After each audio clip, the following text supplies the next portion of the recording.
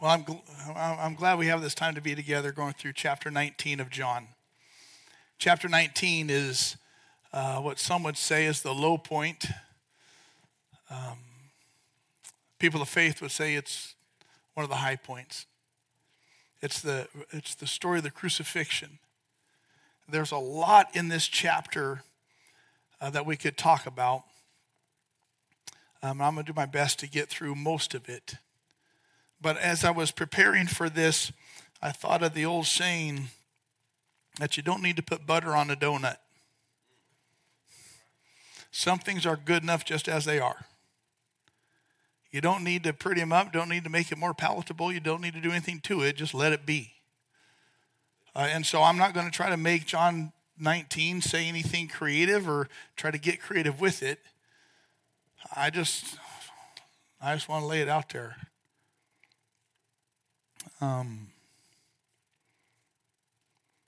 If you've ever been with someone as they took their last breath, you know what a sacred moment that is.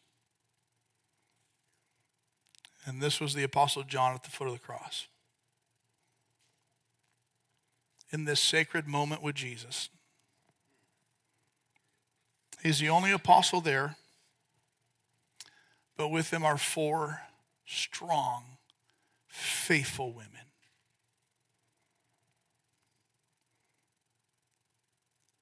The early church saw a parallel between the events of the crucifixion and the history that's recorded in Genesis 22 of Abraham sacrificing his son Isaac on what was known as Mount Moriah. And the early church understood the parallel. The early church understood the shadow. We don't so much, but to understand God's hand in all this, I want to draw some attention to what the early church understood. In the story of Abraham sacrificing his son Isaac, God said to Abraham as the father, "Take your son, your only son, whom you love." Those are the same words that the Father spoke over Jesus, both at his baptism and the Mount of Transfiguration. "This is my son, whom I love." There is so much similarity between the sacrifice of Isaac by Father Abraham and the sacrifice of the Son of God by the Father. God made a point to tell Abraham, your only son. Jesus was the only begotten Son of the Father. When the Bible says in Genesis 22 that God said, "Take your son," and the Bible calls him a lad or a youth, it's the same word in Hebrew that's used of a man in his early 30s, which is how old Jesus was when he was sacrificed and on the cross. When he sacrificed himself on the cross. It's not as though this child Isaac was a little 12-year-old boy that could not have something to say about it any more than Jesus could have had something to say about it, but he subjected himself to the will of the Father as this grown man Isaac did to his father. The Bible tells us in Genesis 22 that the son carried the wood for the sacrifice, just as Jesus carried the wood to the place of sacrifice on the cross. The Bible tells us in Genesis 22 that the father, Abraham, carried the knife and the fire. Those were the elements of judgment. And the father on the wood of the cross that the son carried leveled the judgment upon his son. The Bible says that all this happened in Genesis 22 with Abraham and Isaac on Mount Moriah.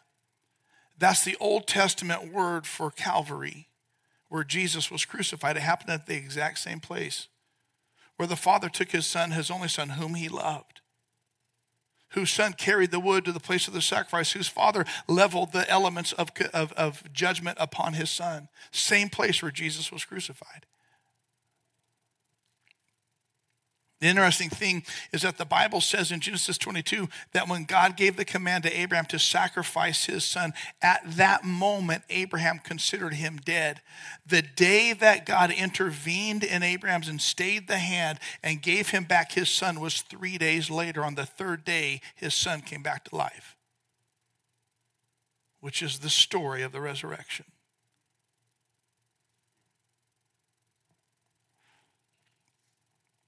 The prophecy in Genesis 22, when God stayed the hand of Abraham, the prophecy was that God would provide the lamb, and here at Calvary, and Jesus was the Lamb of God being provided to take away the sin of the world. I mean, God had set all of this up from the beginning. He had foreshadowed what was to come time after time after time, some in pretty blatant visuals. The crucifixion, the death, the resurrection of Jesus can be seen clearly way back in the beginning in Genesis 22. You know what that tells me? That tells me that God never says oops. Never does God say, uh-oh. God never says oops. Some of you feel as though life has been one oops after another oops after another oops. And you need to know that if God brought you to it, God will bring you through it. God doesn't say oops.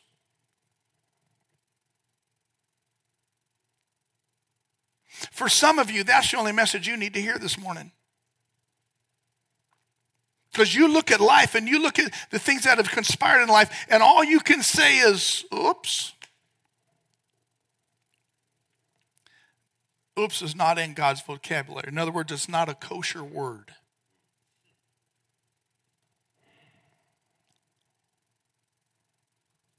And all of this has been on display in from Genesis 22 all the way to John 19 now. And so if you have a Bible, you brought one with me, got one on your smart device, it's on our app, it'll be on the screen. John 19:1. I'm just going to take this little bit by little bit. Then Pilate took Jesus and had him flogged. That's what verse 1 says. Now, one of the things I love about the writers of the gospel, and John in particular, is they don't have to make things emotional. They don't pretty things up. They don't embellish. They just tell it. John could go into this long exposition about the flogging, how brutal, and he doesn't do any of that. He just says they had him flogged. Part of the reason is because his readers understood what that meant. We don't. But I appreciate the fact that John, he doesn't try to embellish it. He doesn't try to make it creative. He doesn't try to do anything to it because he knows that when one comes in contact with the Word of God by the Spirit of God, it's going to be transformative. That's why he wrote the gospel. He said, I wrote these things so that you may believe, because he knows the truth of the gospel is transformational. And so his statement is they had him flogged. I want us to understand what that meant. Jesus knew that his hour had now come. After being betrayed, after being denied, after everybody leaving him, after 6 illegal, unjust trials, he was flogged. Now, the flogging that took place at the hands of Romans consisted of a whip of 7 or 9 strands of leather, woven into those strands pieces of sharp metal of some sort or bone, and some on the end of them had a lead ball that was woven into it. And they were designed to tear away at the flesh and muscle of the human torso and legs. There were 3 different levels of flogging that the Romans had instituted. And I don't speak Latin, so let me try to get these right. The level 1 was fustigatio, which caused a great deal of pain, and it was pretty brutal, but it was a way for the Roman soldier, the government, to say, hey, we know what you did, and you're guilty, but we're going to let you off. You're going to be hurting for a while, but you're going to let you off. That was level 1. Level 2 was flagellatio. And that was for serious crimes and brutal crimes. And they weren't going to let you off. They were going to make you suffer. But they weren't going to kill you. It wouldn't cause death. But you'll probably be in ICU for a little bit. That was level 2. And level 3 was verberatio. This was the third level of a flogging. And this was reserved for capital crimes. It was always in association with crucifixions. And it had a twofold purpose. One was to force a confession. Like, we're going to make you confess. It will be so bad that you will confess. And the second thing it was designed to do is to weaken the body enough in leading up to crucifixion. It was almost in their way, as weird as it sounds, a merciful act so that you wouldn't last so long on the cross. Because without this beating, people could last up to 6 days on a cross. So with this beating, sometimes it still lasted 3 or 4. And so it's this beating that Jesus received, the worst of it, the verberatio. And as part of the flogging, this level of it, they would stress out the prisoners either in front of them or above him. So the torso, arms, torso, legs are completely bare. And the whip used in flogging, there would be 2 soldiers, and they would whip it around the man's torso, and these bone and metal sharp shards would drive into the skin, and the lead balls would cause contusions. And once it was in the skin, each soldier would rip it out.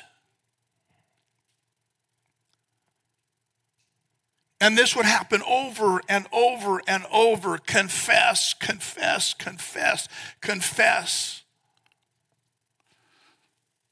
Eusebius, the historian, writes of floggings by Roman hands that oftentimes the skin and the muscles would be torn in ribbons and shreds, so much so that it was often that the bones of the rib cage, sternum, spine was exposed along with the internal organs.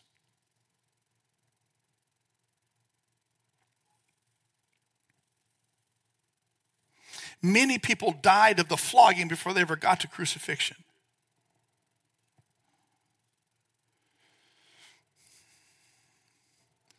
And I look at that and I think, what we learned last week, Jesus wasn't a victim.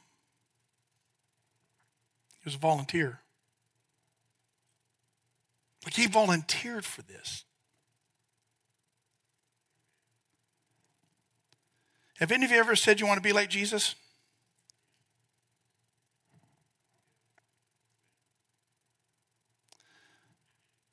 The cost of discipleship is high.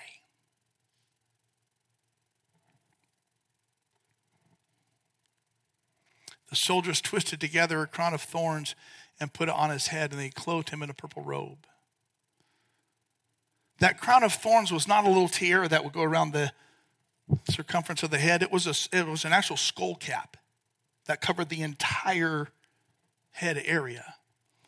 And these Roman soldiers would get on leather gloves and would twist together thorns from that area that were anywhere from 1 inch to 3 inches long, and quite literally as hard as nails.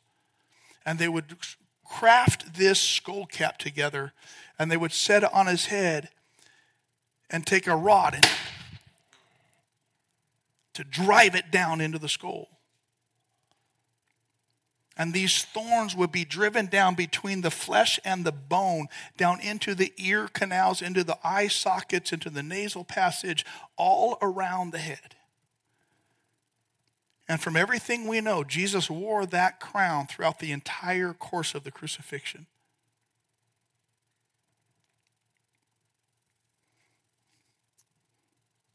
It's interesting to me that they would choose a crown of thorns, primarily because of what we know in Genesis 3:18.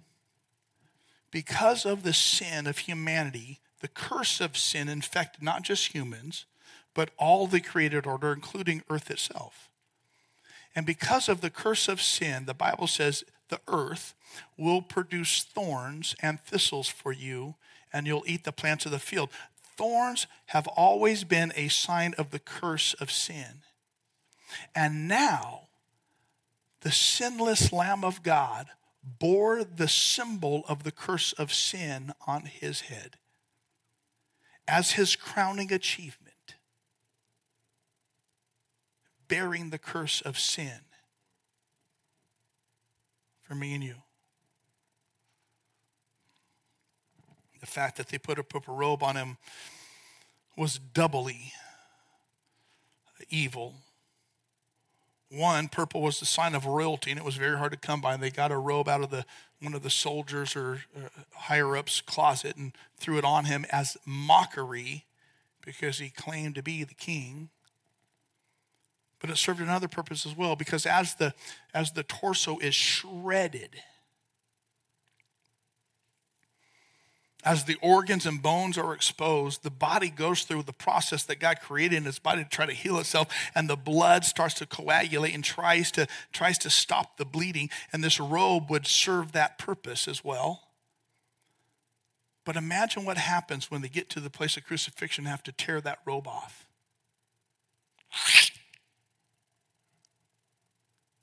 Everything ripped open again.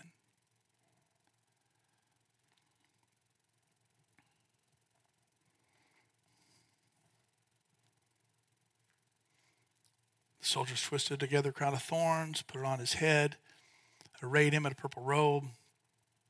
They came up to him saying, "Hail, King of the Jews," and struck him with their hands. This was a game, a very sadistic game played by very sadistic men. They were soldiers that were just waiting for a fight. They were waiting for a battle. They were trained. They were hardcore, battle-hardened soldiers. And they sit around in the holy city, bored out of their minds, waiting for someone to step out of line. So when someone does, all of this vehement aggression is thrown on this individual. They've already done all of this to Jesus. And then out of mockery, and we know this from Luke 22, they first blindfold him. And there were 4 soldiers at the cross. I don't know how many were a part of this. But they would stand around him blindfolded. Go ahead, who was it that hit you? Now we know from Scripture, also prophesied by the prophet, that his full beard was ripped out of his face. And over and over and over.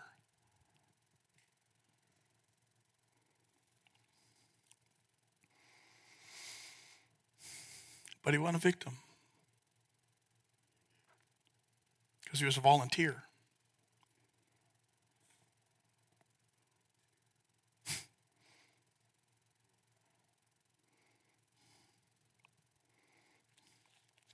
Pilate in verse 4.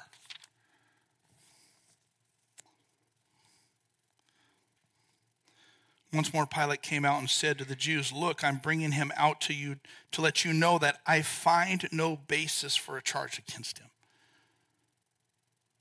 When Jesus came out wearing the crown of thorns and the purple robe, Pilate said to them, "Here is the man." As soon as the chief priests and the officials saw him, they shouted, "Crucify, crucify." But Pilate answered, "You take him and crucify him. As for me, I find no basis for a charge against him." And the Jews insisted, "We have a law, and according to that law, he must die because he claimed to be the Son of God." Pilate tried to let him go. He said, I got no reason for any, not even a misdemeanor. Like he didn't even have a parking ticket. And you want to kill him? And when Pilate brings him out and says, "Here is this man," what he's literally saying is, here is this poor creature. As far as I'm concerned, he is completely innocent. and look at what I've done to him.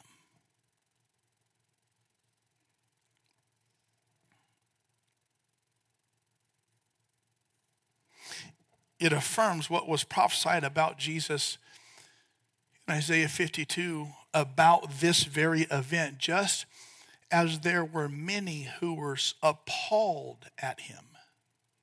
His appearance was so disfigured beyond that of any human being, and his form marred beyond human likeness. It means you couldn't even tell he was a human man.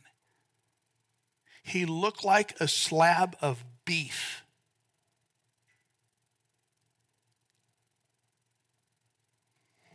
And so Pilate says, look at this poor creature. You want me to do what? He's innocent.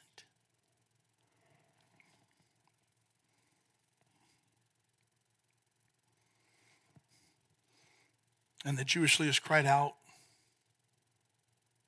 crucify him. Do you remember why the Bible says that they wanted him crucified? Do you remember why it says? Why?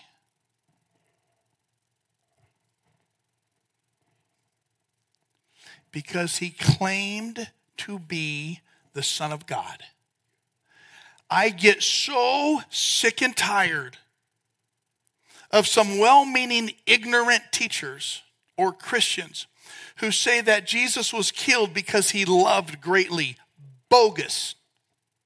He was not killed because he loved people. He was not killed because he was the friend of sinners. He was not killed because he accepted everybody. That's not why he was crucified. The reason he was crucified is because he claimed to be the Son of God, deity. And as deity, he demands allegiance.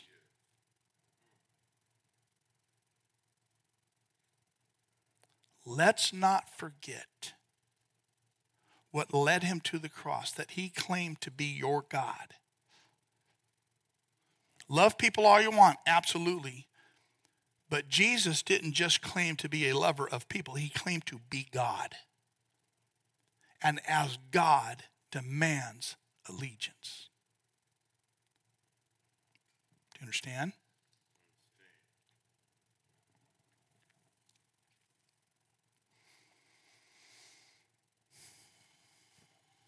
When Pilate heard this, verse 8, he was even more afraid. And he went back inside the palace. Where are you from? He asked Jesus. You know why he was afraid? Because Pilate had a Roman worldview. And the Roman worldview at that time said this, that a man of importance, a person of importance, could be a representative of a God.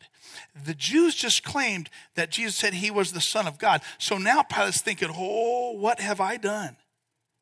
Because if he really is a representative of a God, look what I've just done to him.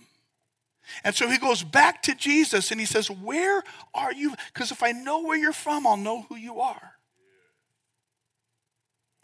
This is the question for me and you. Do you know where he's from? Philippians 2 says that he left heaven to come to earth to take the form of a human, the form of a servant. He's from heaven because he is God. Do you understand that?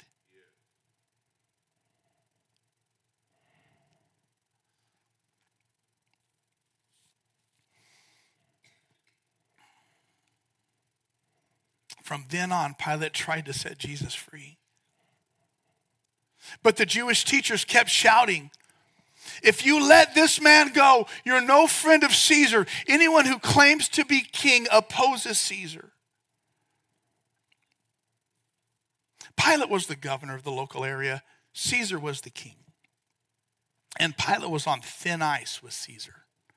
So when they make this not so veiled threat, if you let him go, you're no friend of Caesar, Pilate was stuck. Because he's already on thin ice for three reasons. I won't tell you all three, but I'll tell you one.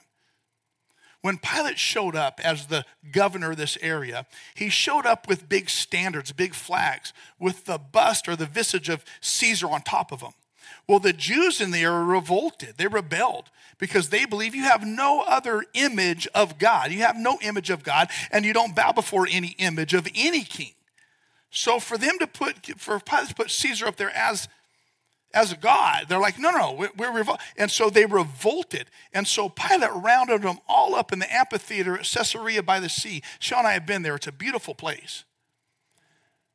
We actually, when we were there, just a side note, there was an American university that was doing an excavation. And they dug up all this pottery. And we're looking at all this pottery from this time. And he gave us some of them, and I snuck them back to the States. I have them at home. It's fantastic. If you heard me say that online, I'm kidding. I don't have it, really. And so Pilate rounds up all these Jews and says, unless you stop this revolt, these soldiers around you will cut off your head. And these Jewish leaders pulled their shirts down, laid on the ground, and said, cut right here. And Pilate was amazed. He thought, who does this? And so he was stuck. Do I slaughter, behead all these people, or back off? So he backed off, which made he and Caesar look really weak. And so he's on really, really, really thin ice with Caesar.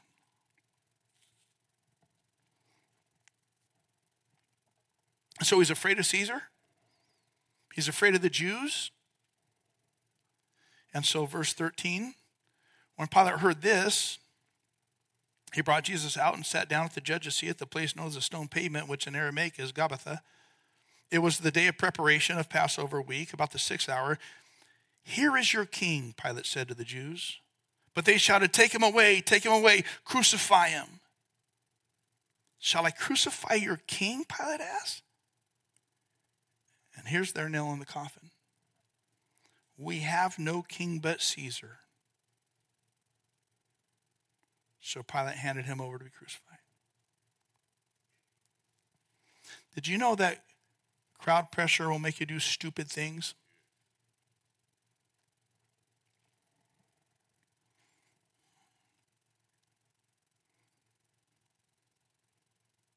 Listen to those words. We have no king but Caesar. They traded Jesus for a tyrant, which is what we do every time we choose sin over Christ. We trade in Jesus for a tyrant, the tyrant of sin, that we think is going to be enjoyable, that in our estimation is the thing to do, and it's a tyrant that will steal your life and destroy you. And we make that same statement every time we choose sin over Christ. We have no king but Caesar. Don't trade Jesus for a tyrant.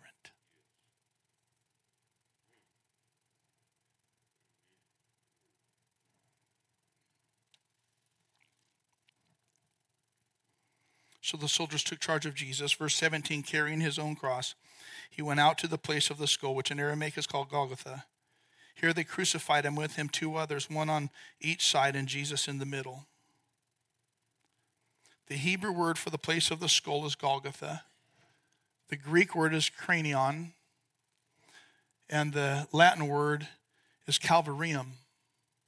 It's Calvary. The place of the skull where Jesus was crucified. And if you look at that place even today, it looks like a skull. So it was called the place of the skull. You can see in the picture maybe what looks like 2 little eyes. And Sean and I have been there. It's eerie.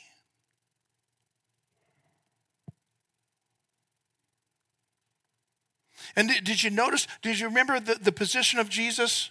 There's 3 crosses. There's one on each side of Jesus. That means Jesus is where? In the middle. That's significant. Because any time that multiple people were crucified by the Romans, the worst of them is in the middle. So Jesus is taking the position of the worst of the worst. You can't get worse than the one in the middle. Now the Romans had planned on 3 crucifixions that day. Who should have been in the middle? We learned last week it should have been Barabbas. And here comes Jesus.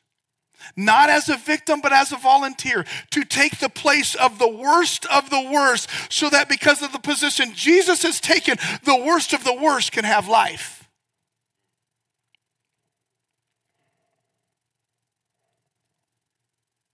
So if you've ever felt as though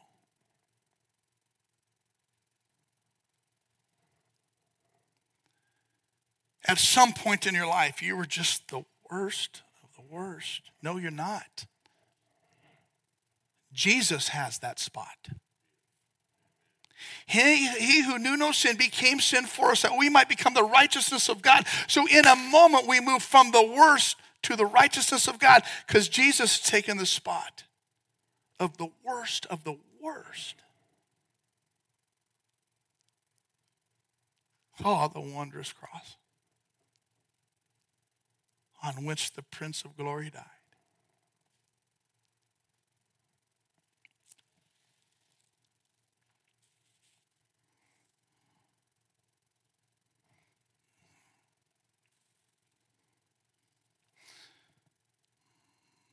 Verse 19, Pilate had a notice prepared and fastened to the cross. It read, Jesus of Nazareth, the King of the Jews.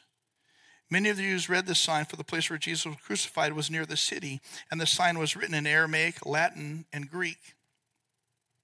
The chief priests of the Jews protested to Pilate, don't write the King of the Jews, but that this man claimed to be the King of the Jews. Pilate answered, what I have written, I have written. The Greek rendering of that sentence is the Jews kept protesting over and over and over. No. And Pilate definitively declares, what I have written, it is done. It's a settled fact. And here's the importance of why it was written in 3 languages. God was saying something. It was written in Aramaic, in Latin, and in Greek. Aramaic is another word for Hebrew, which was the language of religion. Latin, the language of Rome, was the language of law. And Greek was the language of the culture. What God is saying is, it is a settled fact that he is the King of kings over all things, religious, law, and culture, over every aspect that your life can touch. He is the king over all of it. That's what God is saying here.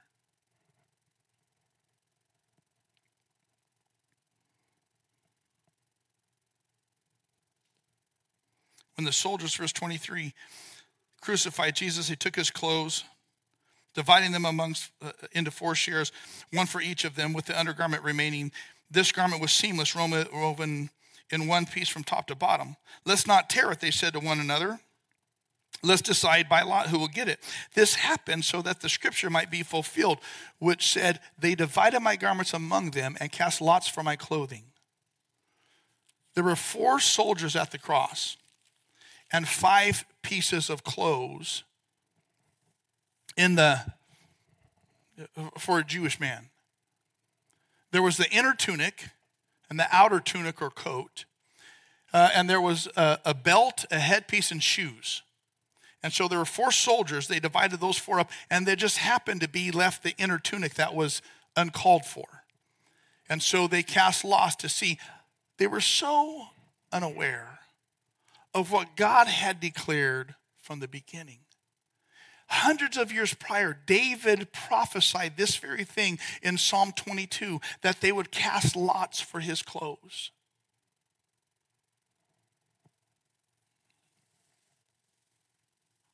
I look at this, and everywhere I see the fact that God never says, oops. God never says, what has happened? God led him to it, and God would lead him through it. Same with you. God has never said oops over your life.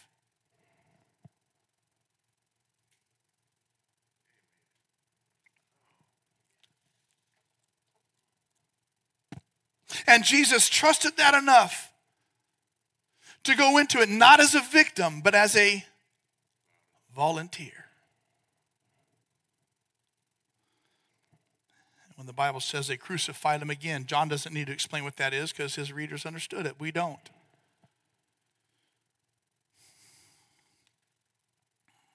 They crucified after he had been beaten, after the crown of thorns, after the flogging.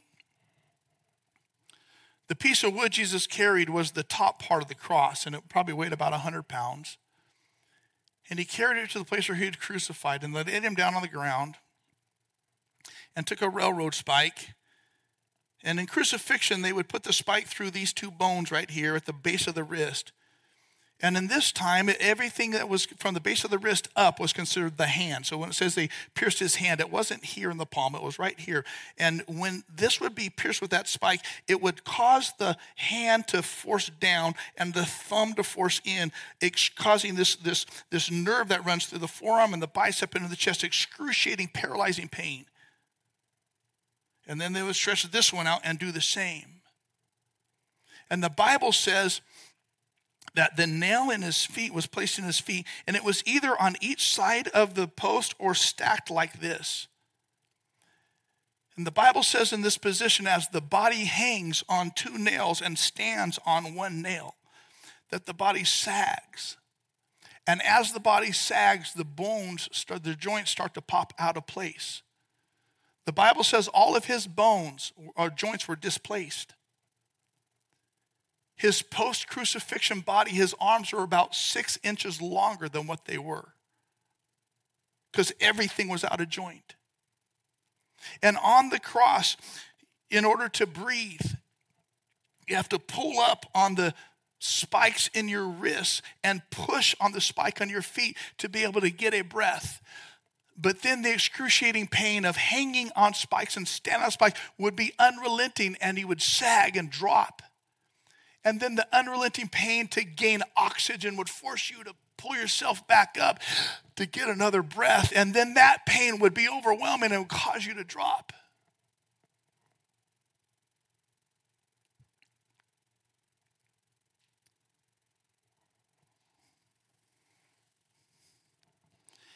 And he was a volunteer.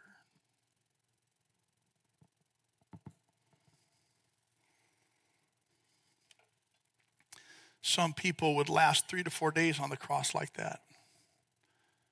There's one account of a man lasting 6 days. And the ways you died during crucifixion was suffocation, because you just can't bear the pain anymore, and the diaphragm collapses and you suffocate to death. Some is due to shock, some through dehydration. Imagine hanging on a tree like that for 4 days. Another way you died is from the pericardium around your heart would fill with fluid, and it would be so much pressure on your heart that it would burst. Your heart would explode. And that's how Jesus died. And bodies usually were left on the cross so that the little critters could climb up the wood and feast on the flesh, and birds could land and feast on the flesh. And I look at all this and I think, why? And then I remember, Jesus wasn't ever a victim. He was a volunteer. The Bible says, for the joy set before him, he endured the cross. The joy of returning to heaven with his Father, and the joy of me and you being there. He was a volunteer. I've got a couple more things. Can I just press a little bit more?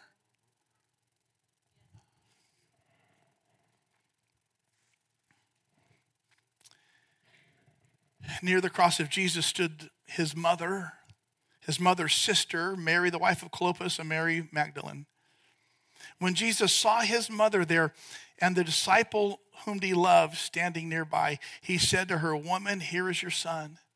And to the disciple, "Here is your mother." From that time on, this disciple took her into his home. 4 strong, faithful, mighty women. Beautiful, strong, valiant women. Imagine Mary, his mother, watching her son go through all of this. Imagine what was going on in her heart.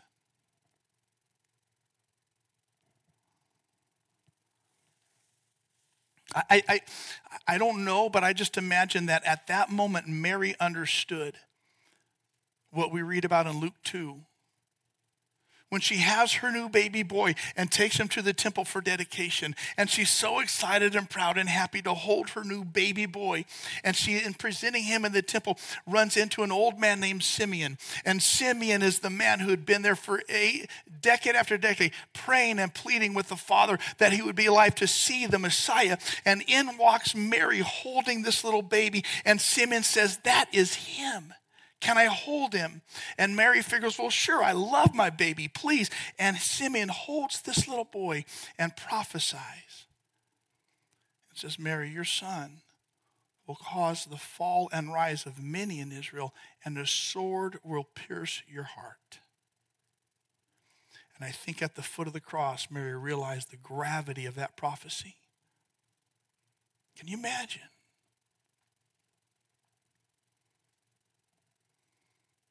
At the foot of that cross was Mary Magdalene. This Mary was from the town of Magdala. And we know from history that that town was known for its grotesque prostitution. And we know from Scripture that Mary had 7 demons cast out of her, a demonic woman of 7 demons in a town renowned for prostitution. Can you imagine what this woman's life was like before Christ? The abuse, the degradation, and then Jesus showed up. And Jesus heals her and makes all things new. Aren't you glad that God walks around with a great big eraser? And Mary understood that for the whom much is forgiven, there's much love.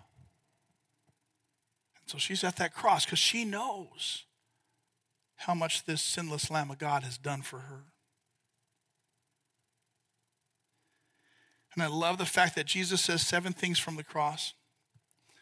The first 2 of them are found in Luke 23. They're not in John 19.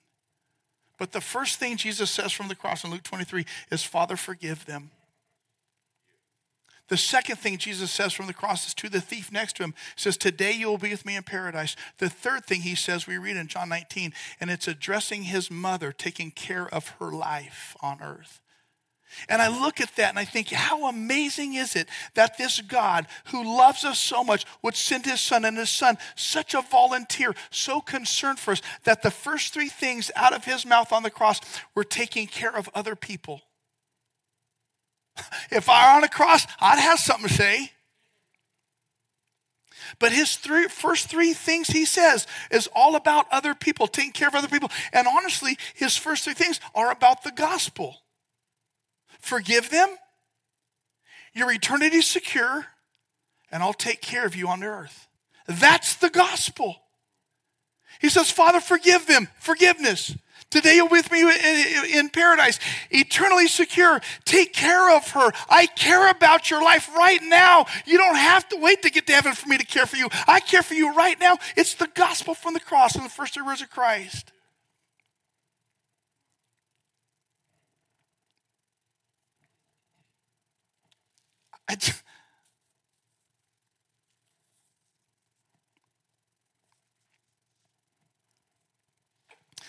There are times when I read this stuff and I just get more and more amazed at Jesus.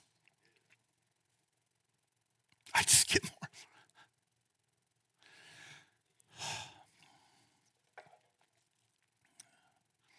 Verse 28, later, knowing that all was now completed, and so that the scripture would be fulfilled, Jesus said, "I'm thirsty."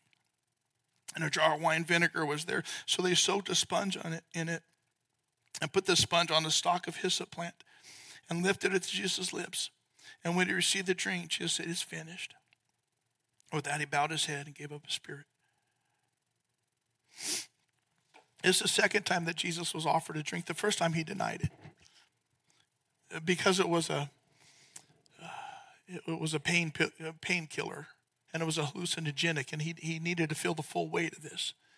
He needed to feel the full weight of separation from God. He needed to feel the full weight of our sin. He needed to feel the full weight of it, so he rejected it. But the second one that was offered, it was It was a mixture of like really, really cheap wine, like think boxed wine. It was really, really bad stuff. And they dipped in the hyssop plant and lifted it up to Jesus. And this was significant too. The hyssop plant. Because it was the hyssop plant that was used back in the Old Testament at the last of the plagues. Before Pharaoh let God's people go, it was the hyssop plant that was dipped and absorbed the blood that was put over the doorpost of the house, that the death angel, seeing the blood applied by the hyssop plant, would pass over that. And now at the crucifixion, when the Lamb of God has shed his blood, it's the hyssop plant that offers again another role in this.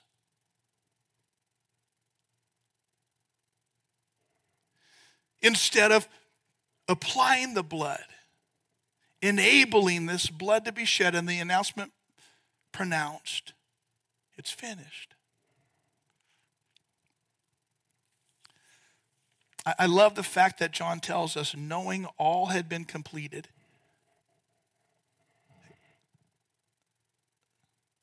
I want to die knowing that there's nothing left for me to do.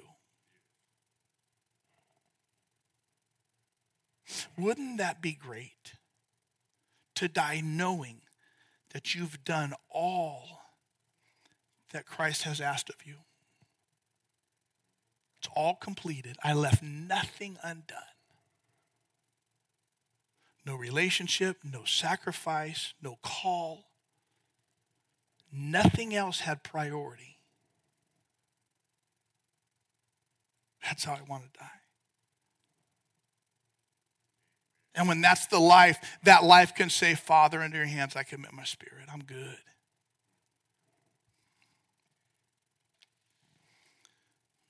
Jesus drank so he could utter those last words. And what we see in John, it is finished. That's the Greek word. You need to know this. That's the Greek word tetelestai. And it literally means it is finished. He drank so he could pronounce tetelestai. That word is used in 4 different ways in this culture. It was used of a servant fulfilling the master's command. When the command would come down from a master to a servant, and the servant had completely fulfilled the task, he would say to the master, tetelestai. It's all done.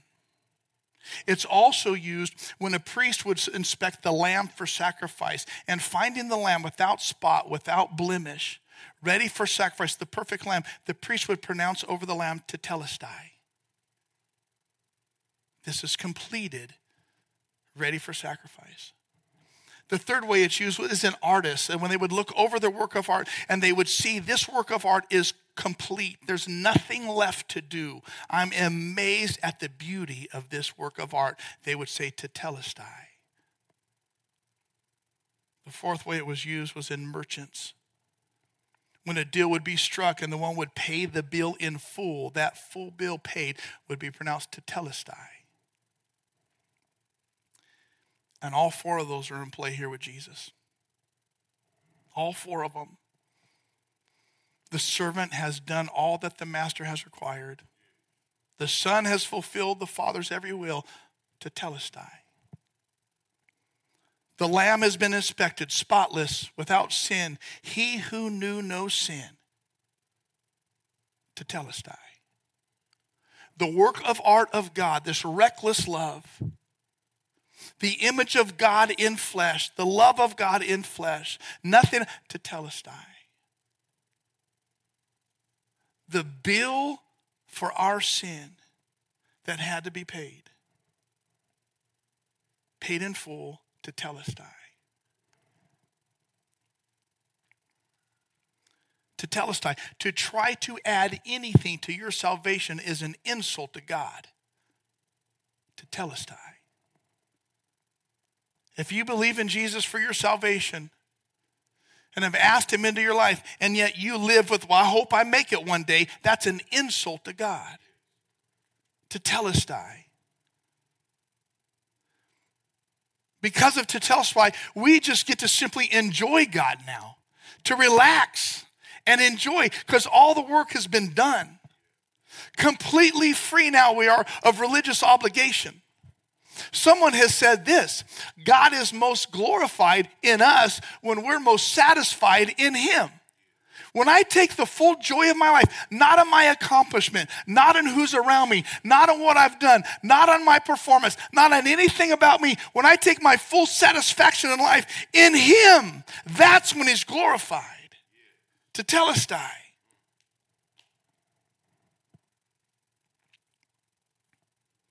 Has that been your religious experience? That there's no effort anymore. There's no striving anymore. Has that been your reality? Because that is the reality of the cross, Tetelestai. Isn't that what you want? Oh, the wondrous cross on which the Prince of Glory died. Come and find him. I want you to pray with me.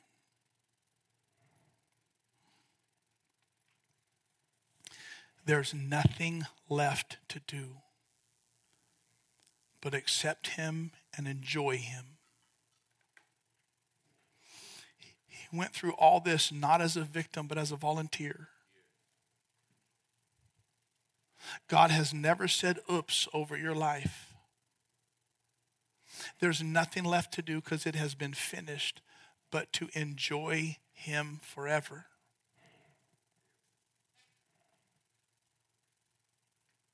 If you want that to be your story, I would encourage you in this moment, just simply say, Jesus, thank you for being considered guilty because of my guilt.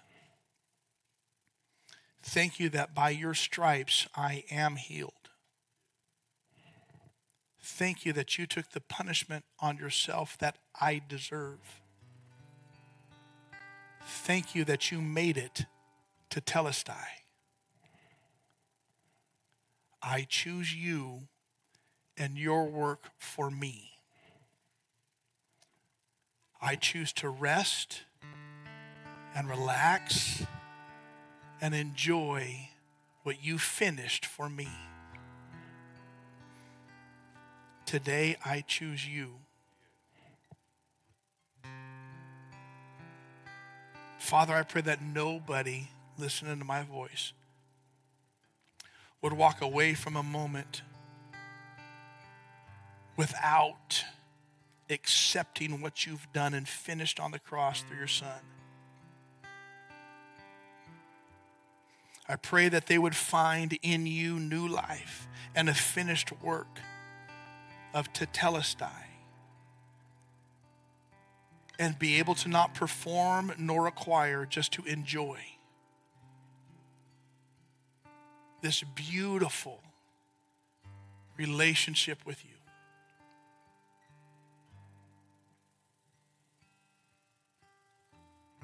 God, we confess that for you so loved that you gave Tetelestai. We profess that the power of hell has been defeated and that we now walk in freedom of Tetelestai. Thank you that you so loved